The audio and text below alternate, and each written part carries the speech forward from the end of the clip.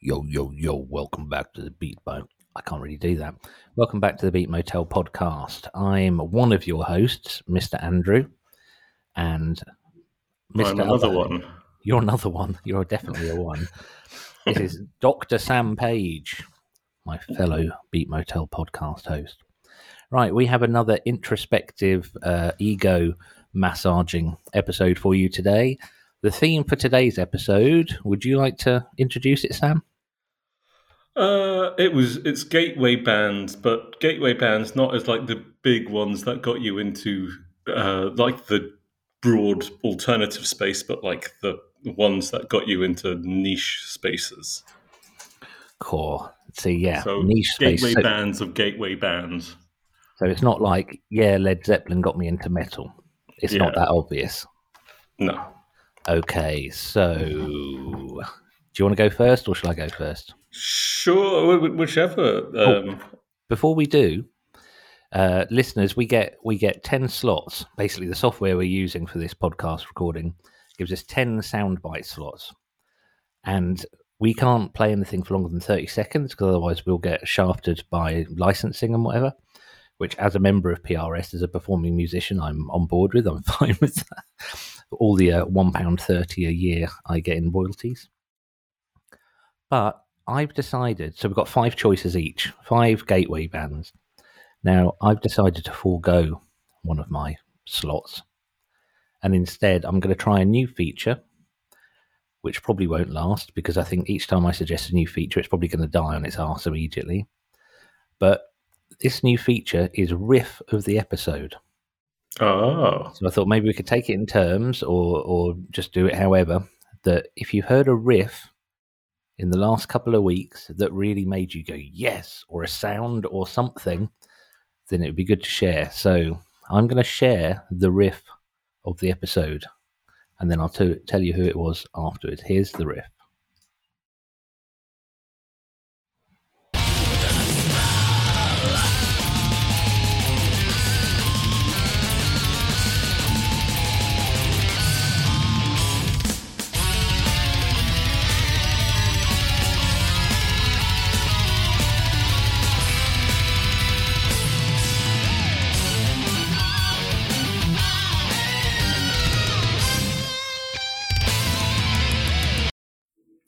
So what do you think of that?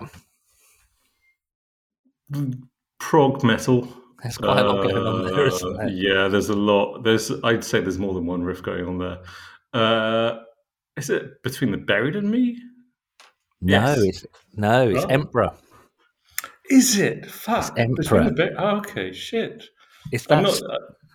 Hmm. It's Depraved, which is off the second track off their album Prometheus, The Discipline of Fire and Demise. That's the one with good production, because the one I own, which is their second album, I can't remember what it's called, the production sounds like arse, whereas that really sounds like...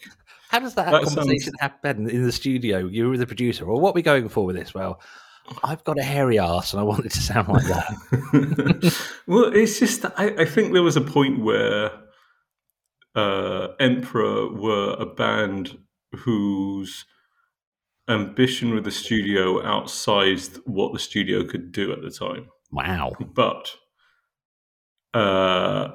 they did it nonetheless. But then you have this sort of like, at least the second album, I think it's the second album.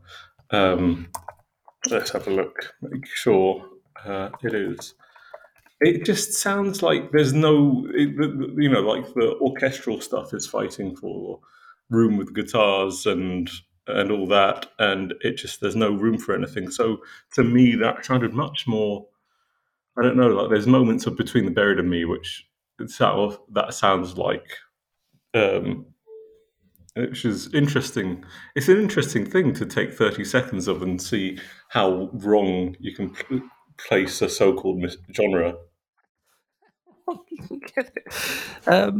It's an interesting point though about production, because there are some albums from quite a while ago, like The Shape of Punk to Come by Refused, and I didn't hear that until it was about 10 years old. But listening back on that, the production on that at the time must have been mind blowing. Mm. And I've looked up how they recorded it. They used a computer for a little bit of it, but it's long before Pro Tools or anything like that became affordable. Long before sort of the democratization of studio time. And I think with things like that Emperor track, it's probably a little bit because they had the money for a proper production, but it's probably quite boringly because the software got good. Studio software got really good. It's in terms of EQing and separating things, it's so much easier. I can do it. That's how much easier it is now. Yeah, But yeah, I wondered with Emperor whether their early stuff was because they were being cavalt. It's not cavalt, is it? It's cult. The sort of the black metal, let's make it sound crap thing. Someone told me that was from like DIY punk aesthetics, like crusty punk aesthetics. Sort of 80s hardcore where no one could really, like Discharge, where no one could really, only the drummer could play, really. I heard all sorts of tales many years ago about that sort of D-beat era. There's a studio in Ipswich I've recorded in a few times, and the owner of the studio said they had an oi band in, and they were on for an oi band they had a good deal. I mean, that's probably not thrilling, but they were given, say, £1,000 to record a single to 2 songs. So they mic'd up the band, then they got more microphones, and they mic'd up anything in the room that was vibrating. Apparently the window latches were rattling, and they had like piles of keys laying around the place, so that when they played, everything was just like really doing everything you couldn't. And then they managed to record the whole thing in less than a day. And the engineer, the guy who owned the studio, he said, "But we've got like £800 of budget left," and they're like, "That's the pub money, that is." Get money from the label. Smallest proportion of it possible was for the recording, and the rest of it was pub money. But why not? Was the recording good? Oh, they're awful band. I'm not going to. I'm not going to name them because there's just so many reasons not to. Believe me. It's not anyone I've mentioned before. Anyway, problematic music, the oi scene. Love a lot of it. Yes. But I'm just going to say it's not the Wrists. Because anyone listening to this, there was an Ipswich band called The Wrists, who were an oi band, but they were like, I don't know, parody oi, I guess you could call it. Like Hardskin. Oh, God, exactly like Hardskin. And they'd always do food-related songs as the last song of the set. And I was at one of their gigs, and they dressed me up as Mike Jagger. What's his name? Mick Jagger. Mick Jagger.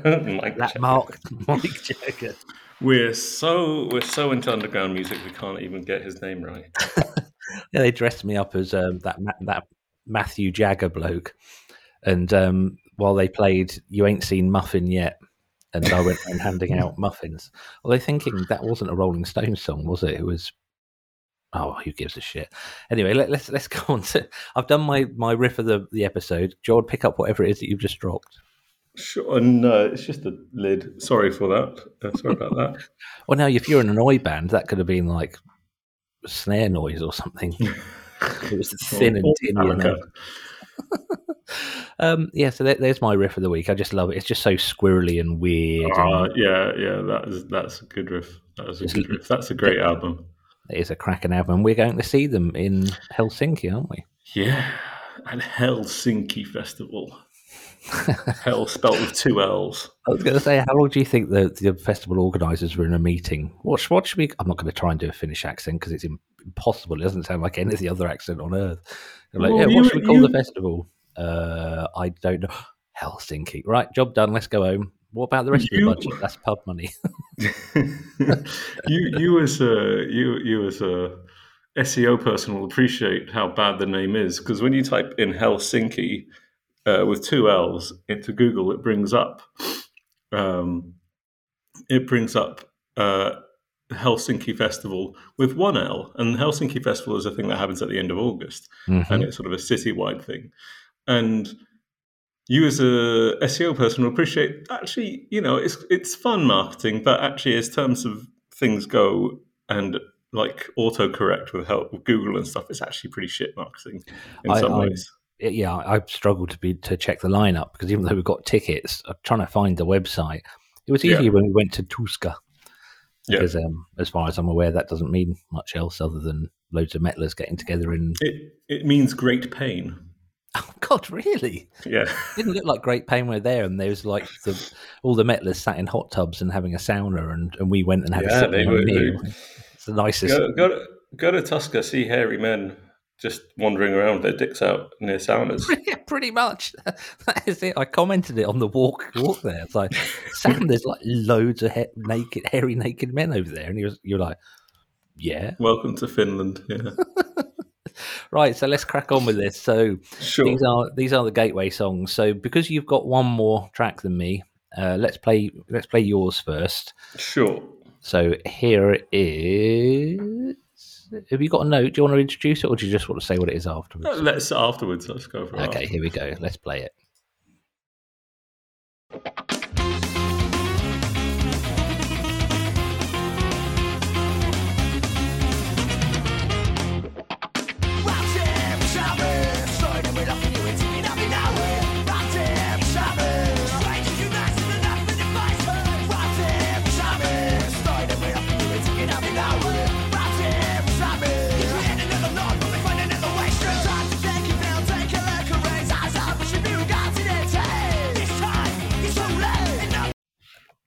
Whoa. So that's Capdown with Pound for the Sound. That wah in that. I've never picked that out of that track before. That's fantastic. What a brilliant sound. So that album like kick-started, I was 16 when that came out, and what year is that? 2000. Oh God, really? Yeah. And it kick-started for me, like I knew I like this discovery. One, it sort of seemed to kick-start a really vibrant scene in the UK punk underground. And two, it like coincided with me moving to the UK, my family moving to the UK. And it was, I knew about King Prawn before, but King Prawn was they did their own thing. And I always loved King Prawn, but they did their own thing. Whereas Capdown were associated with this record label called Household Name. And Household Name sort of became, to me at least, the sort of the epicenter of all the coolest bands that were coming out of the UK at the time. And so for me as a 17-year-old, it wasn't just American punk. It was, this is the UK underground. And that UK underground was sort of my home.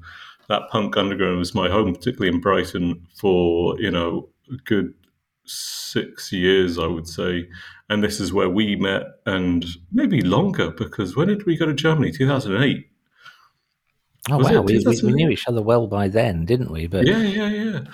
So it was good couple of years, and Capdown were the band that were at the forefront of it, and their second album I think is a better album, but that first album was just like the kickstart of it for me, at least, and it was the sort of the game changer, and it was this point where you had this. To me, it was like. There was like, as Laura Jane Grace writes, there was nowhere else in the world to be. It was the perfect spot for myself at that time, and yeah, so it was a gateway band into like the UK underground, and it was incredible place to be in. I'm trying to think of what my gateway into that whole scene was, and it was almost definitely zines. Because the punk underground, I was playing gigs, traveling around, putting out zines, writing for other people's zines, and that was very much my gateway into it. I can see that Capdown, they were definitely at the forefront. I mean, they were so popular. To put it into context, the first time I saw Against Me at Reading Festival, I knew which tent they were going to play in because I'm well organised. I don't want giving you that much detail. But anyway, knew what tent they was in. And the band before was playing, and it was Capdown. And there were so many people watching Capdown that you couldn't get within 100 yards of the outside of the tent.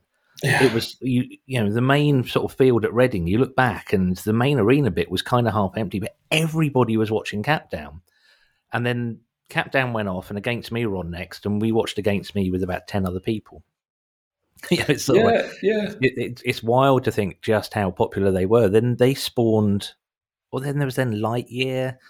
And That's what I mean by the how a whole household name thing. You have some of they did UK hardcore stuff, but then they had after Capdown. Let's look at the Wikipedia. They had the R3s, who were probably the last great band of that era, I would say. Fig 4, they did. It was Fig 4.0, was it, or Fig 4? Yeah, Fig 4.0. But who else? Oh, come on, yeah, Ye Wiles, Zatopex. Just picking up bands that really I really liked. They start to do some things that I thought might actually crack through to the mainstream. Yeah. They did a brilliant couple of EPs, which I've got somewhere because I haven't been able to find them on streaming services. They did a couple of EPs that had Jay, the singer of Interrestrials. It had, I think, one of Capdown possibly, but there was Sonic Boom 6. I think it had a couple the King Blues. No, it wasn't the King Blues because I forgot about them. They kind of went on, signed to a major fairly early on. Yeah, they got big, but I always thought they were shit.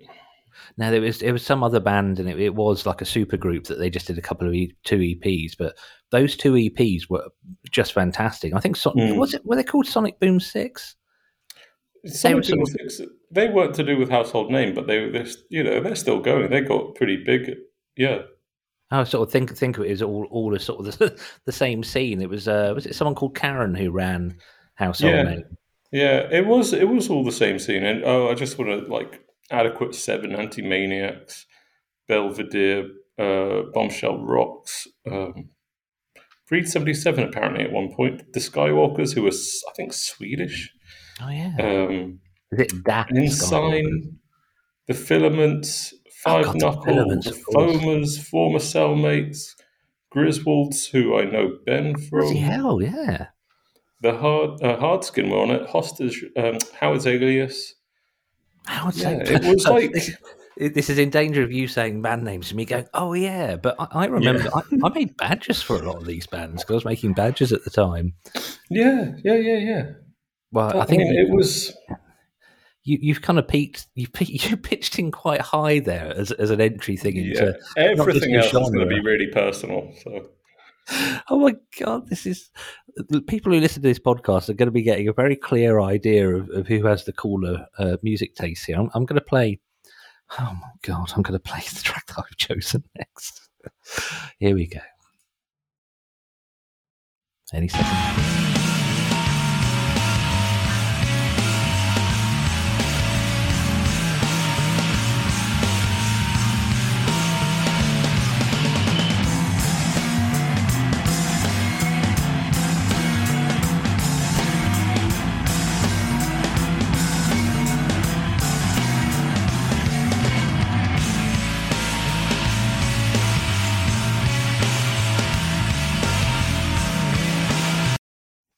So I chose that because the band is actually quite a big band, but we said we wouldn't have big bands as gateway bands. It had to be something obscure. So I thought, if I can't make the band obscure, I'll make the track obscure.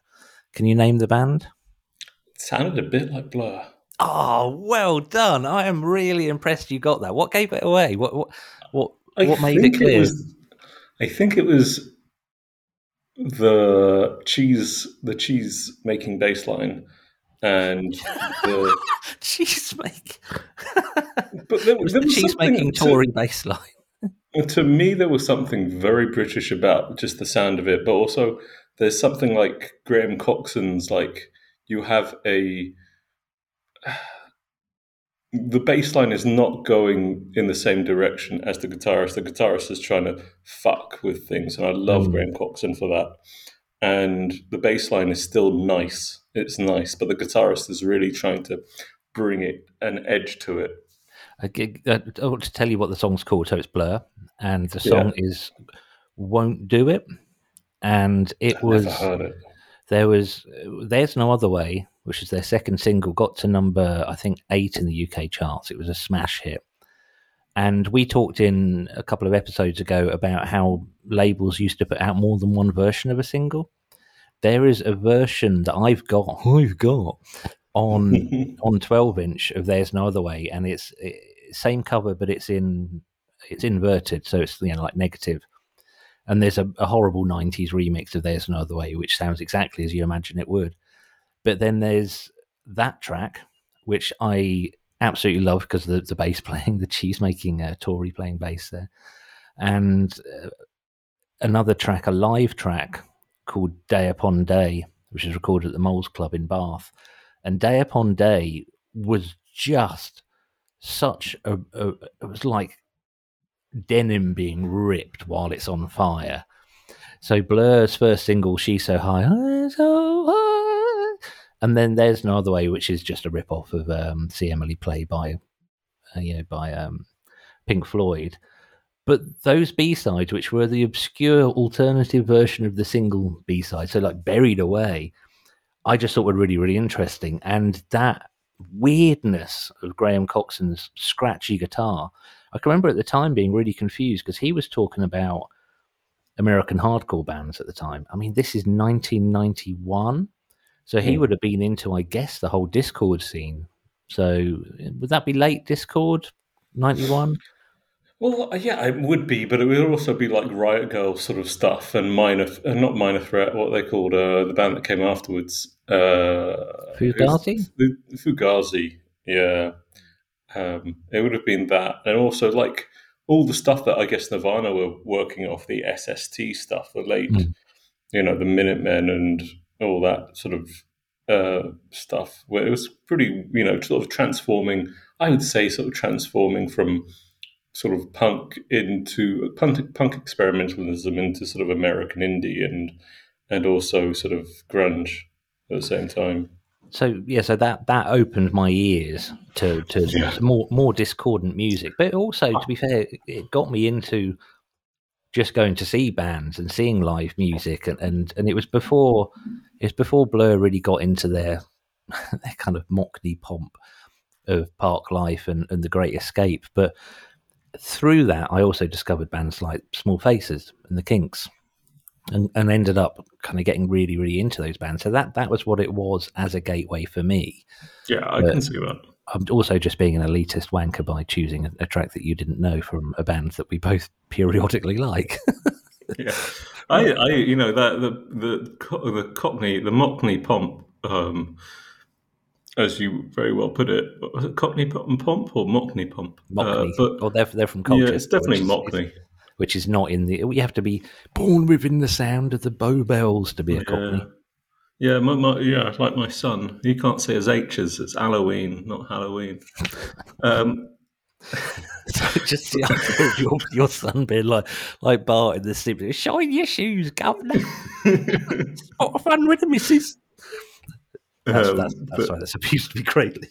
When I was started to get into music, that Mockney Pump sounded so good, and there was always, and the thing that I think I kept going back to was not Damon Albarn, but was actually Graham Coxon trying to make pretty songs horrible, and I love him for that.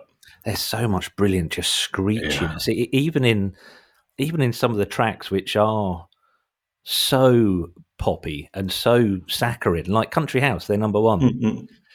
Not so much Graham Coxon's guitar playing in that, but the refrain that he has in it, because it's all lives in an ass, Dick Van Dyke doing things up to me, just very that kind of thing. And then you've got Graham Coxon's refrain of "I'm so sad and I don't know why. I'm so sad and I don't know." Just like I can remember it even at the time, because I was I don't know, 15 or 16 when that came out, just thinking, wow, that's so much more interesting as a kind of a texture than just that's not my impression of Damien. I've got nothing against them, really. It's just it was weird because it was also, they were trying to layer on top of that this like skinhead kind of mod thing as well. So I can remember there was controversy at the time because they went from kind of bead necklaces and floppy fringes to, 10-hole blood red oxblood DMs and denim and stuff, which we just kind of went, oh, look, they're doing the skinhead thing. I don't know what the rest of the world really made of it. It just seemed really straightforward to us.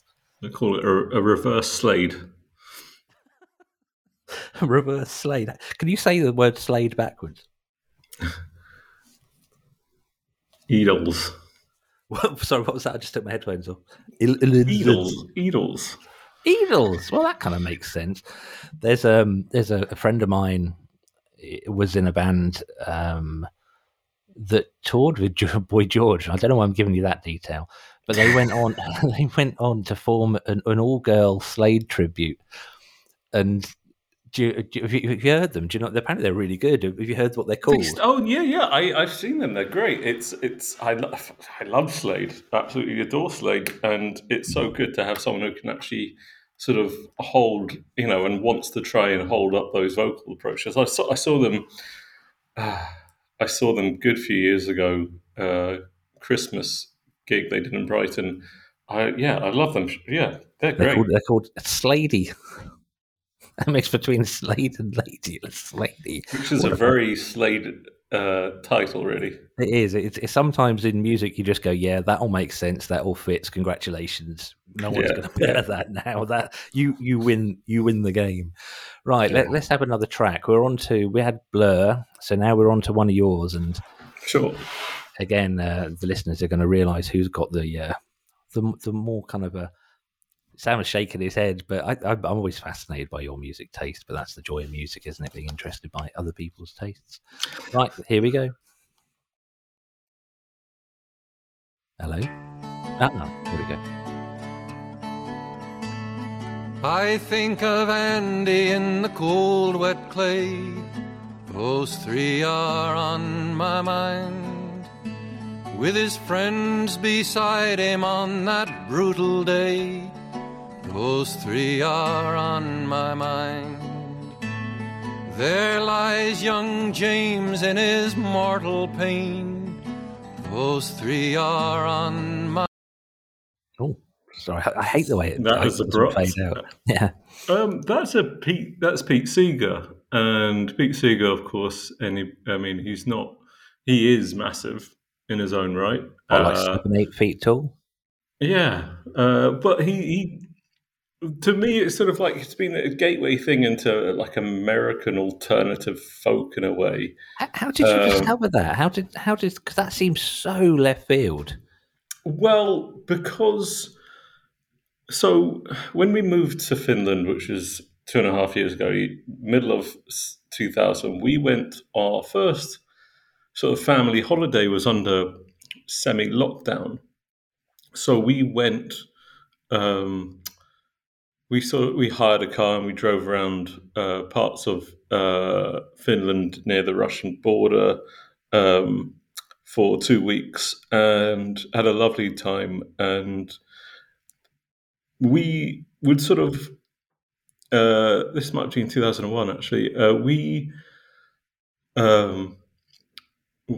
used going between places as the sort of point where my son would sleep in the car, because that's what it was sort of down to a point at that point of like he would have a nap a day and we could sort of be about 2 hours long and we would drive between places. And so he would sleep in the car. And every other piece of music I tried, he just sort of found it a bit grieving, but we all found Pete Seeger really calming to listen to. And I don't know why. I think I was just sort of going, there was something to do with his cheekiness. He played, I think, the second Obama inauguration, maybe the first one, I'm not sure. But he did the entire version of This Is My Land, This Is Your Land, and he leads everybody through it. It's an amazing recording because he does the communist version, which originally was a communist song written by Woody Guthrie. And so he was sort of in my head. I was like, oh, I wonder what else he's done. And I just, perchance, just put it on. And something like, and so I've listened to like the essential Pete Seeger endlessly. And it was the point where I started to get into sort of like, oh, I wonder what else is in that. I could have done Hank Williams has been another one, but it was Pete Seeger who sort of opened me up to that sort of American folk country-ish sort of world, and so that's why I went for that. And that song, just I think, I love the politics of it as well. It's not ashamed of the politics. It's a very modernist perspective on life when things are good and things are bad, but it's really like there's a sort of beautiful simplicity to it all, and I found it very engaging, and I still do. And that makes me want to look out for more. Otherwise, like, you get the hippie folk stuff and it gets a bit earnest. I can't be fucked with Bob Dylan. I don't know. He just winds me up a bit. And so Pete Seeger is sort of my gateway into Americana, I guess. Americana.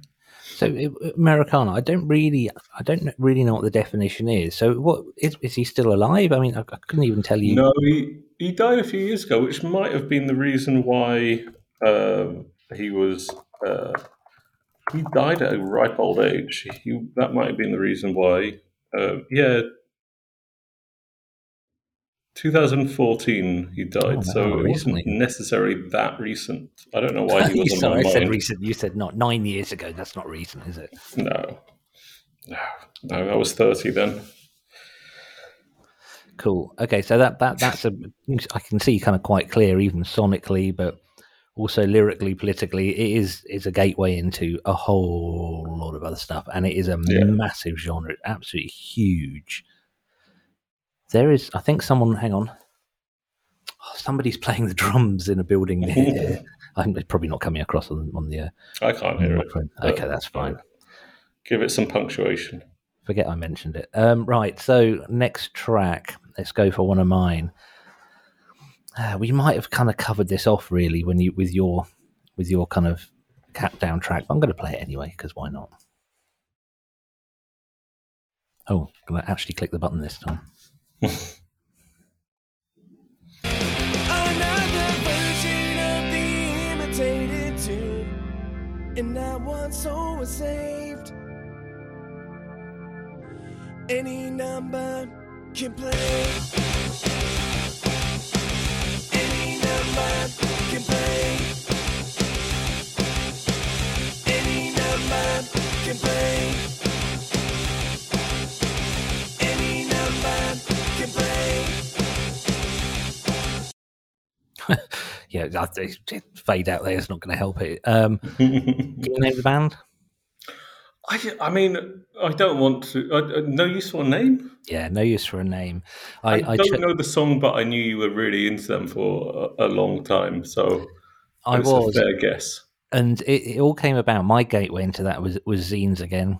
And one of the zines I wrote for was called Real Overdose, and the guy who ran it, a guy called Wolfie, he used to get letters from Fat Mike. They used to write letters to each other, which seems kind of awfully quaint and lovely now. In fact, Mike would sometimes send him boxes of CDs and literally just say, "Can you just hand these out to your friends?" And he sent him loads of boxes of the Fat Wreck compilation albums. Oh yeah. Yeah, so I was at a gig or something, and Wolfie just went, "Oh, Fat Mike's given me some stuff to give away. Here's a load of compilations." And punk to me before then, even though this is early 2000s, punk before then to me was Stiff Little Fingers, Wire. Never been that keen on things like Sex Pistols or sort of some of the more obvious things. I didn't like the sort of the blokiness of any, a lot of the Oi or Cocksparrow and things like that. So I think I said to Wolfie, "What is it?" And he said, "Well, it's punk." And I was like, "Oh, great." And then I put it on, and what I heard wasn't a load of people from Walthamstow singing about lads and whatever. Incidentally, I think the Mac lads are the perfect final word in that whole kind of blokey punk thing, because they just take it to such a stupid extreme. Anyway, I'm not going to go on too long about the Mac lads.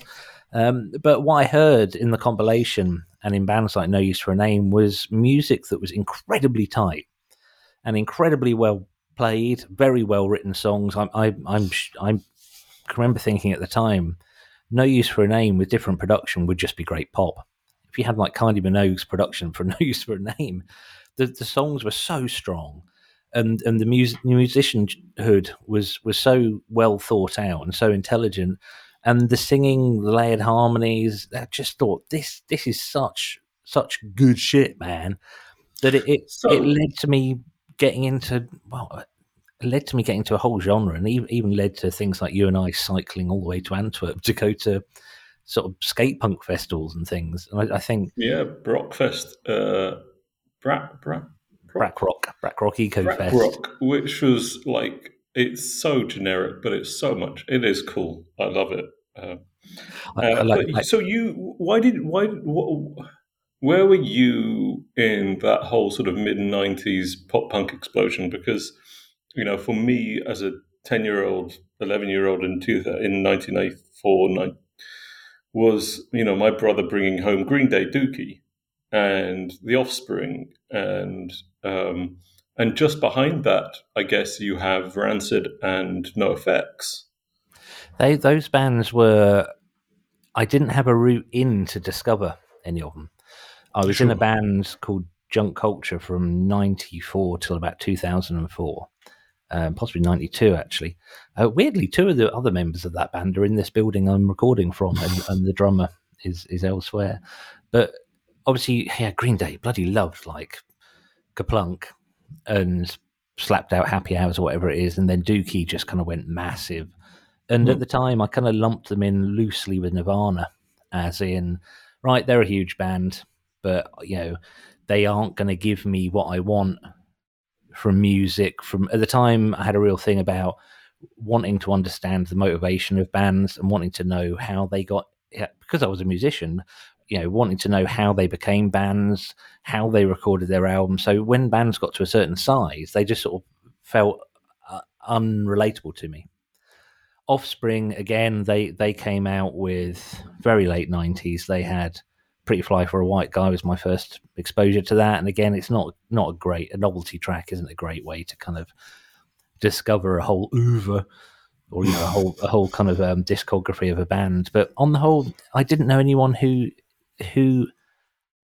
could crack me into that. It's really hard to describe in modern context in 2023. But no, I know what you mean. It's like, I think we've got to an age, and there's a level of resources now where if you want to, you can sit down and discover like the whole Wikipedia thing. But it's like, because my next track is pretty much the same thing. It's not that.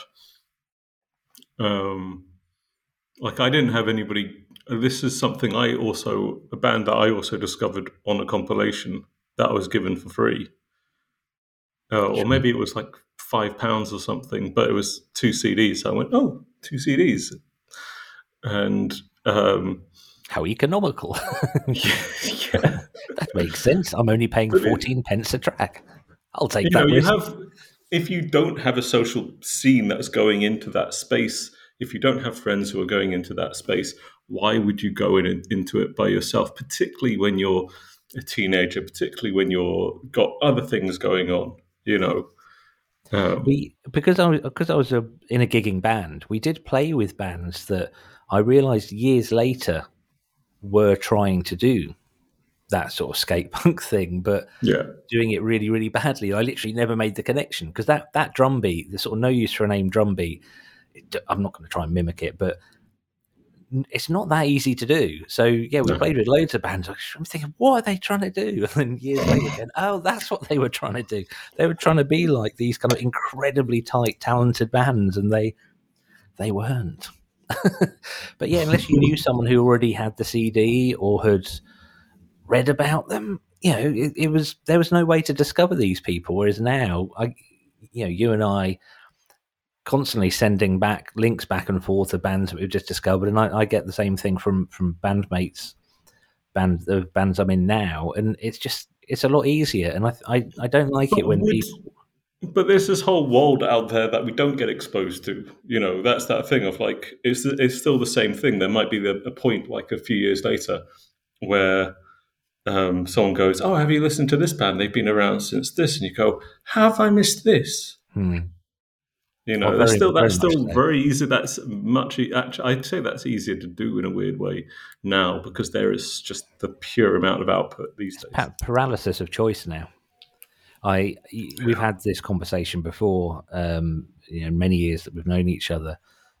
And I've said that I largely discover new music through the filter of my friends, because I'm almost a bit too overwhelmed to just go out and look for it. The Tidal algorithm's actually been pretty good recently. I've discovered quite a lot of music through that. And I don't know how I feel about that, if I'm honest. I don't like the idea of being spoon-fed, but shit, that algorithm does kind of know what I like, and I find myself skipping fewer and fewer tracks every time. It's an eclectic mix for me. It tends to be like sort of heavy hip hop and extreme metal, but I never thought I'd become that person. But speaking of metal, shall we play your next track? Sure. Here we go.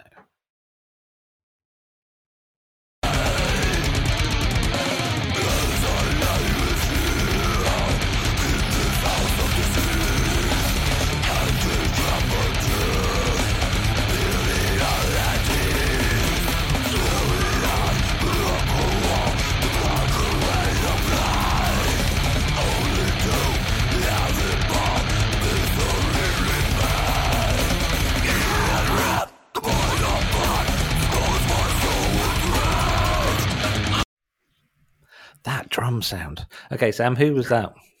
That was Cephalic Carnage. Is that how you say it? Cephalic? Cephalic? I don't know.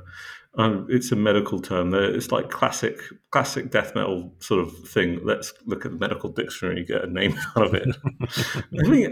I would roughly. I've never realised that before. That is amazing. Right, you carry on talking. I'm going to find a medical dictionary and come up with a band name now. Snorted. Who the fuck knows how that's pronounced? The song is "Dying Will Be the Death of Me," and again, like that was the same. I guess I had an idea of extreme metal, like I would say it was always a thing, but all my friends were into punk, so my sort of exposure to extreme metal had sort of died a death. I think in the sort of the early 2000s for a while, where I didn't think anything was interesting was going on in the metal world. I was wrong, but that's what you were exposed to at the time. And then I got this Relapse compilation, and this was a track on it, and this is a track that like clicked into me, and this band introduced me to, I guess, sort of reintroduced me to, it's sort of more of a reintroduction to things, which is, or it introduced me to extreme metal, I guess. The last album I had bought that sticks out of that sort of genre was I Hate God. They're not I Hate God. No, fuck. Who's the Extreme Noise Terror? Oh, really? You bought an Extreme Noise Terror album? Yeah. I've got one of their albums. It's incredible. Which one? It's like a really tight Napalm Death thing, but I didn't really get. It's I'll get the title,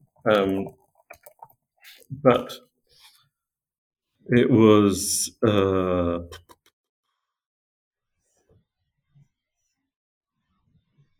Being in Nothing, 2001. Yeah, so I'd think of that as kind of as late ENT, but it's not. That is quite old. I might have to listen. I know the guys from ENT. One of them's now a volunteer at Sutton Hoo for the National Trust. Oh, cool. Went by the name Pig Killer. It's not what it says on his name badge, but is it? No. But no, I didn't really get that sort of side of grindcore. I'm going to look it up. But see, this is it. You are the filter for recommendations. But so I got that album, and then I got like into Nothing, and then Cephalic Carnage come along, and they on that album, which is called, that song is on, it's called Anomalies.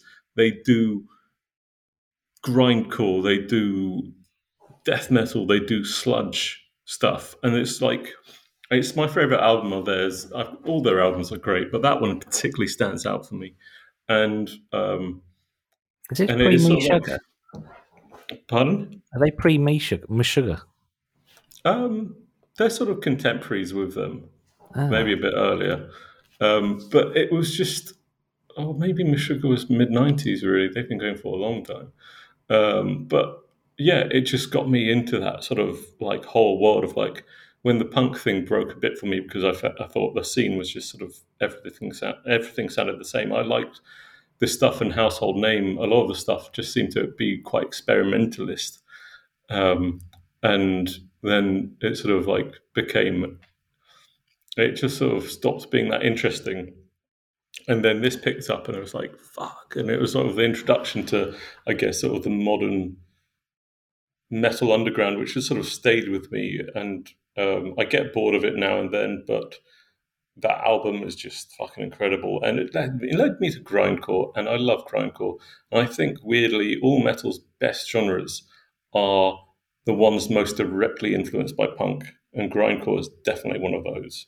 It's a hell of a connection you've made there. That would certainly make more sense as to why we're probably more kind of into kind of what listeners have learned about, or kind of our tastes and how we got where we are. I'm wondering, we were talking about production earlier, when we were talking about Emperor right at the start of this episode, and I'm wondering, listening to Cephalic, that band, and bands like Meshuggah, that I think they'd lose a lot with poor production, because it's so tight, and if you've got like so much bleed, but you couldn't in the olden days, you'd have to do it with a crap load of gating and compression, which just robs it of all its power. Well, we could do a whole hour on that if you want. That's fun. Great bands ruined by terrible modern production. I'm going to make a note of that for a future episode. Because I just wanted to say there's a Finnish grindcore band called Rotten Sound whose album has recently been put out, and I really, really like it. And I also think it's the best produced album they have, because they play, grindcore is this really intensely, like, they play this really, I'd say, like, muscular version of grindcore, and you can be so overwhelmed by the drums in grindcore. And this is the first album I've heard of theirs where the drums don't overwhelm everything, and you can actually hear what the bass and the guitars are playing. And I've got a few of their like so-called more classic albums, and they just don't hit because the sound is shit. It just stops making sense, basically. Yeah. Anyway, what's your next track? Well, before we move on to that, I've got a few. I've brought up the Merriam-Webster Medical Dictionary to come up with my new extreme metal or extreme death metal band name, and I've just chosen J because I thought J would be the hardest kind of letter to find a name for. I've got Junk DNA, which is a bit predictable. Jugular Notch, which is that's interesting. A good one. I like that. Yeah. I can see that as a grindcore band. Yeah. Jugular Ganglion, which I like. Hang on, my daughter's here at the moment, and she just wants to say, "Is your mother?" Younger. Okay, give a hug. See you later. See ya, love you. Love you. There goes a touching vignette of. Okay, take your mother's box of plant bulbs there. Yeah. Thank you. Right, so it's half term here in the UK, so my 11.5-year-old daughter is here. She declined the opportunity to be a guest on thing. Bye, love you. Bye. So because we've got J, there's loads of stoner metal band names, because the word joint is in this list quite a lot of times. But the two I've picked out are Joint Capsule and then Joint Fluid. I'm going to have to pause this for a second because my wife's ringing me now. Hang on, let's see what she says.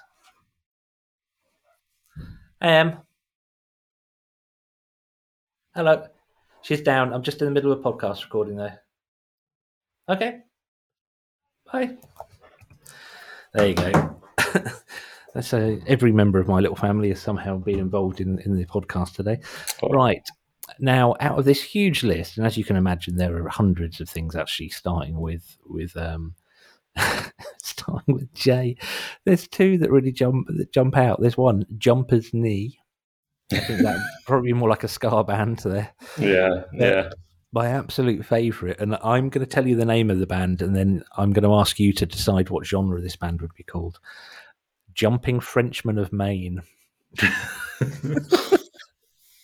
I'm going to put that in the list of bands that we mention in the list for the show notes. Jumping Frenchman of Maine.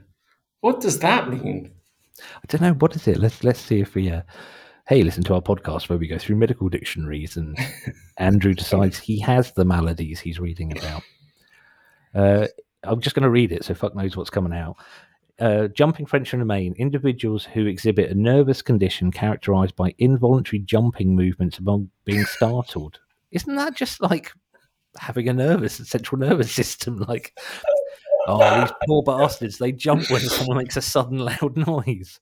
That it says suggesting the impairment of the will and inability to concentrate, and are usually of French descent. What?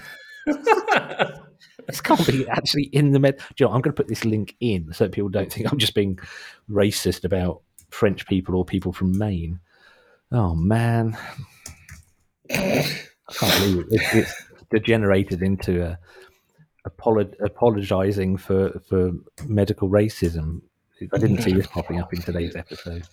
Anyway, that link's in there, so let's move on. Happen a lot. Oh God, right? Yeah, especially when we get onto the Oi episode. Right, let's. Oh God, or black metal for that matter. Oh shit. Anyway, or ska. Anyway, let's stop. This is going downhill fast. Right, so we had No Use for a Name. You had that band, them. So I'm going to go for this one now. I've lost it. Here it is. Incidentally, the pause, when I click it, that's the length of time it takes me to press record on the browser when I'm setting these tracks up and then pressing play on Tidal or YouTube or wherever. So you can imagine when I say go, that's the period of time of me moving the mouse down like an old man. Play button. So here's my next track.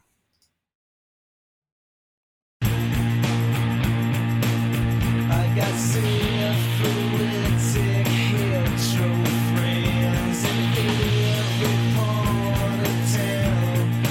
I don't hate them, but I know them. I don't want them hanging around. I won't burn my bones for every little girl he gives. Want to have a guess at the band? I couldn't. But Obvious fair as play on the shit. bassist. Pardon? Fair play to the bassist who's just sort of like hammering it.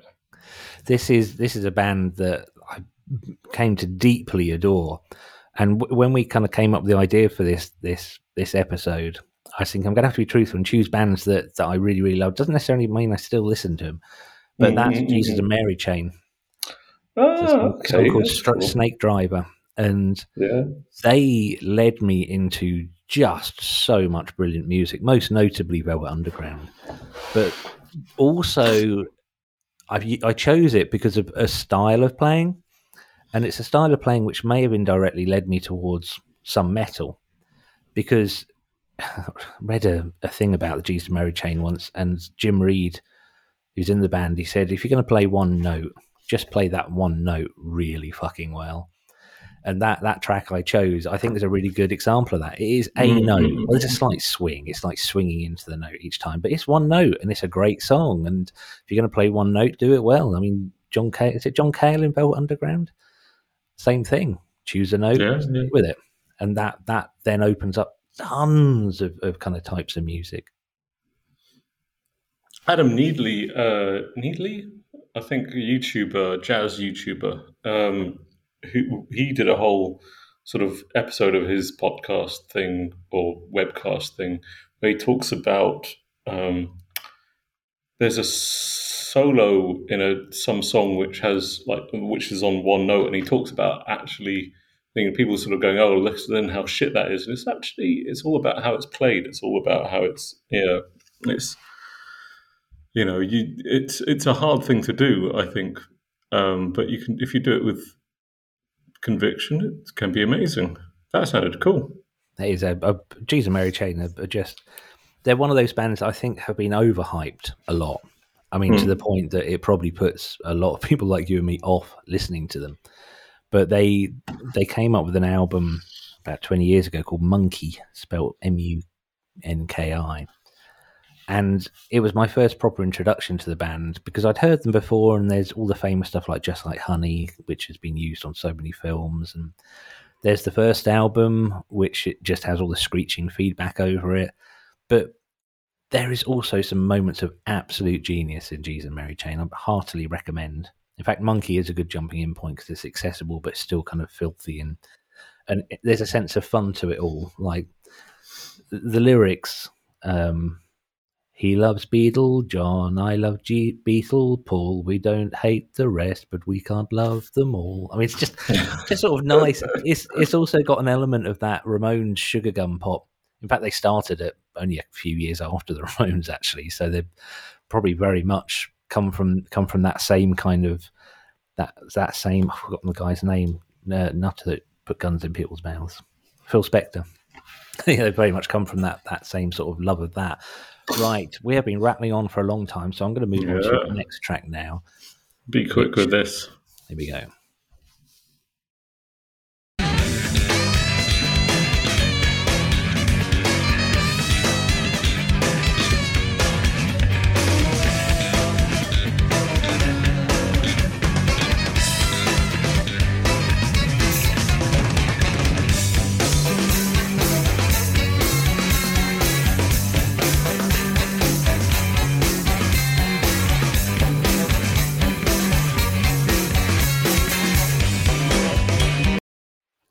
How shitting great is that? Who's that? That is, you like that, do you? That's Les Claypool. Let me just find the title track. So Les Claypool, bassist of Primus. Yes, Colonel Les Claypool's Fearless Flying Frog Brigade, Riddles Are Abound Tonight, which is a song that he wrote with the original lineup of Primus, who never became Primus. But it's his sort of first foray, like big foray away from Primus. Primus sort of put it aside. But I actually didn't choose that for the bass playing. I think it's a great rendition of the song, but I didn't choose it for the bass playing. Actually, I chose it for the sax solo. Oh, yes. Just say for listeners, for context, every time Primus is mentioned, I roll my eyes. Fucking Primus. And then each time I hear an offshoot of Primus like that, I'm like, this is fantastic. Well, yeah. Saxophone. So a guy called Skerrick, who sort of seems to be involved. I've never really got into anything else he did. But actually, and listening back to that, it's so much more tame than I remembered it. But 2006, I went to New York and saw my friend, and we went to see the Flying Frog Brigade at Nokia Theatre in New York, and Hella was supporting. And Hella were a full band at the time, and if you don't know Hella is the original band of Zach Hill. Who's that? Who is the drummer of Death Grips and one of the producers of Death Grips. But it just sounded like, the sound wasn't great. It just sounded like, to me, it just sounded like a drum solo. It's like, the drummer's amazing, but who gives a fuck? But what happened with this Skerrick was like the first time I've heard saxophone with like things on top of it, like put through effects pedals and stuff like that. And it just sort of took me away from this is a cheesy 80s instrument to what the fuck are people doing with it? And it sort of opened up. And I don't need to play my last track, which is Charles Mingus Moanin', but because it was further down the line. But what this did was sort of open up, like I say, sort of elements of like the more experimental side of noise music and free jazz and this sort of thing to me. And it sort of was downhill from there. And I lived in London and spent a lot of time in the last 10 years at places like Cafe Oto and the Vortex in East London, which are the sort of the epicenters of the noise and jazz scenes. And they're very East London. And I wouldn't have been there if I didn't go to that gig, probably. Or I would have probably ended up there anyway. But that was my first sort of introduction to like treating the saxophone in a very different way to how it has traditionally been treated into my mind.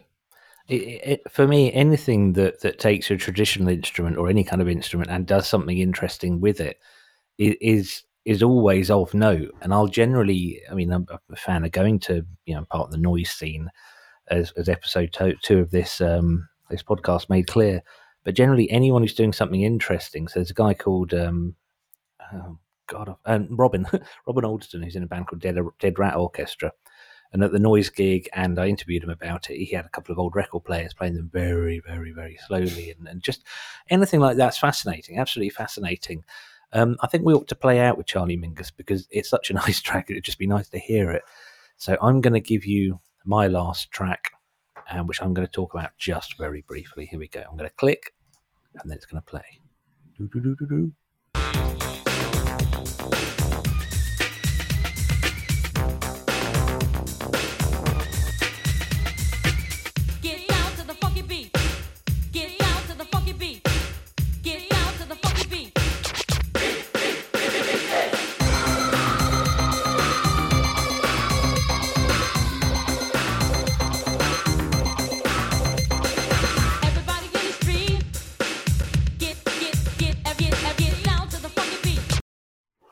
I'll be amazed if you know who that is.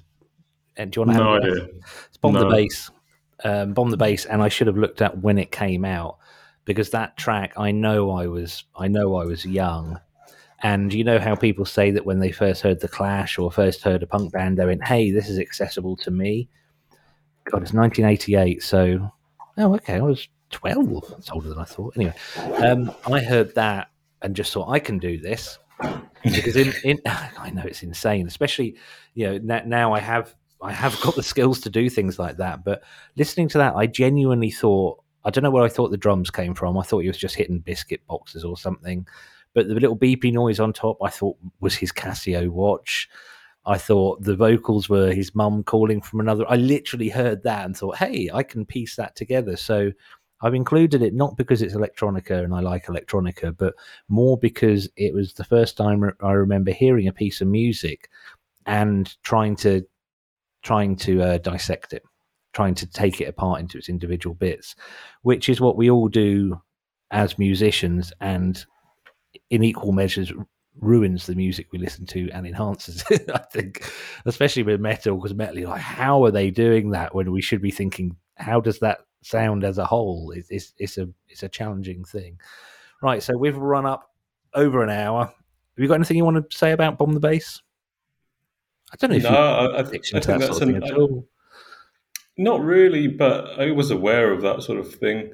But I think that point of the ability to overanalyze, when you get into a thing, to overanalyze, and it sort of ruins the magic of it. Yeah, very easy to do. And it's hard to then listen again to the whole thing.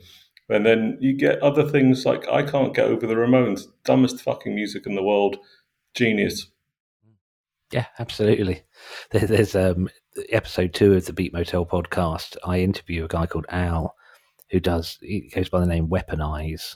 He does it's so wild, the music he makes. It's completely it's just, especially live, it's like, I've got no words, clearly. No words are coming.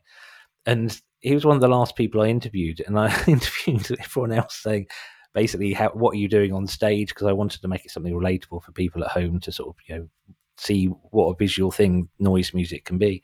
And he said exactly that. He said, don't get caught up on how we're making it, because you're missing the whole of it. And I was like, shit, it's completely right. And I know, I thought it was kind of badass and quite cool that he actually called me out on it. I thought that was really interesting. Go back and listen to that episode if you haven't listened to it, anyone.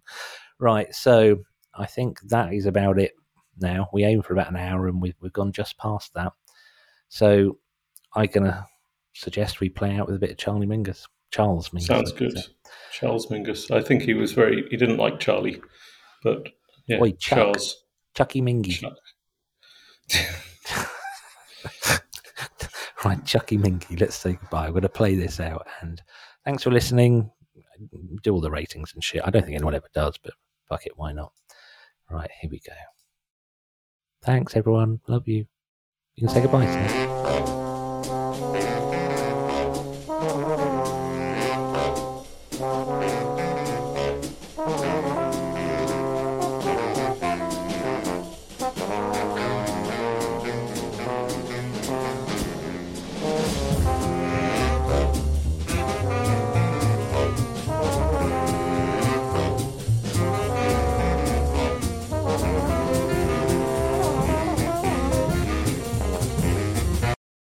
I can't do it, Sam. I can't just leave it at that. Tell us about Charles Mingus.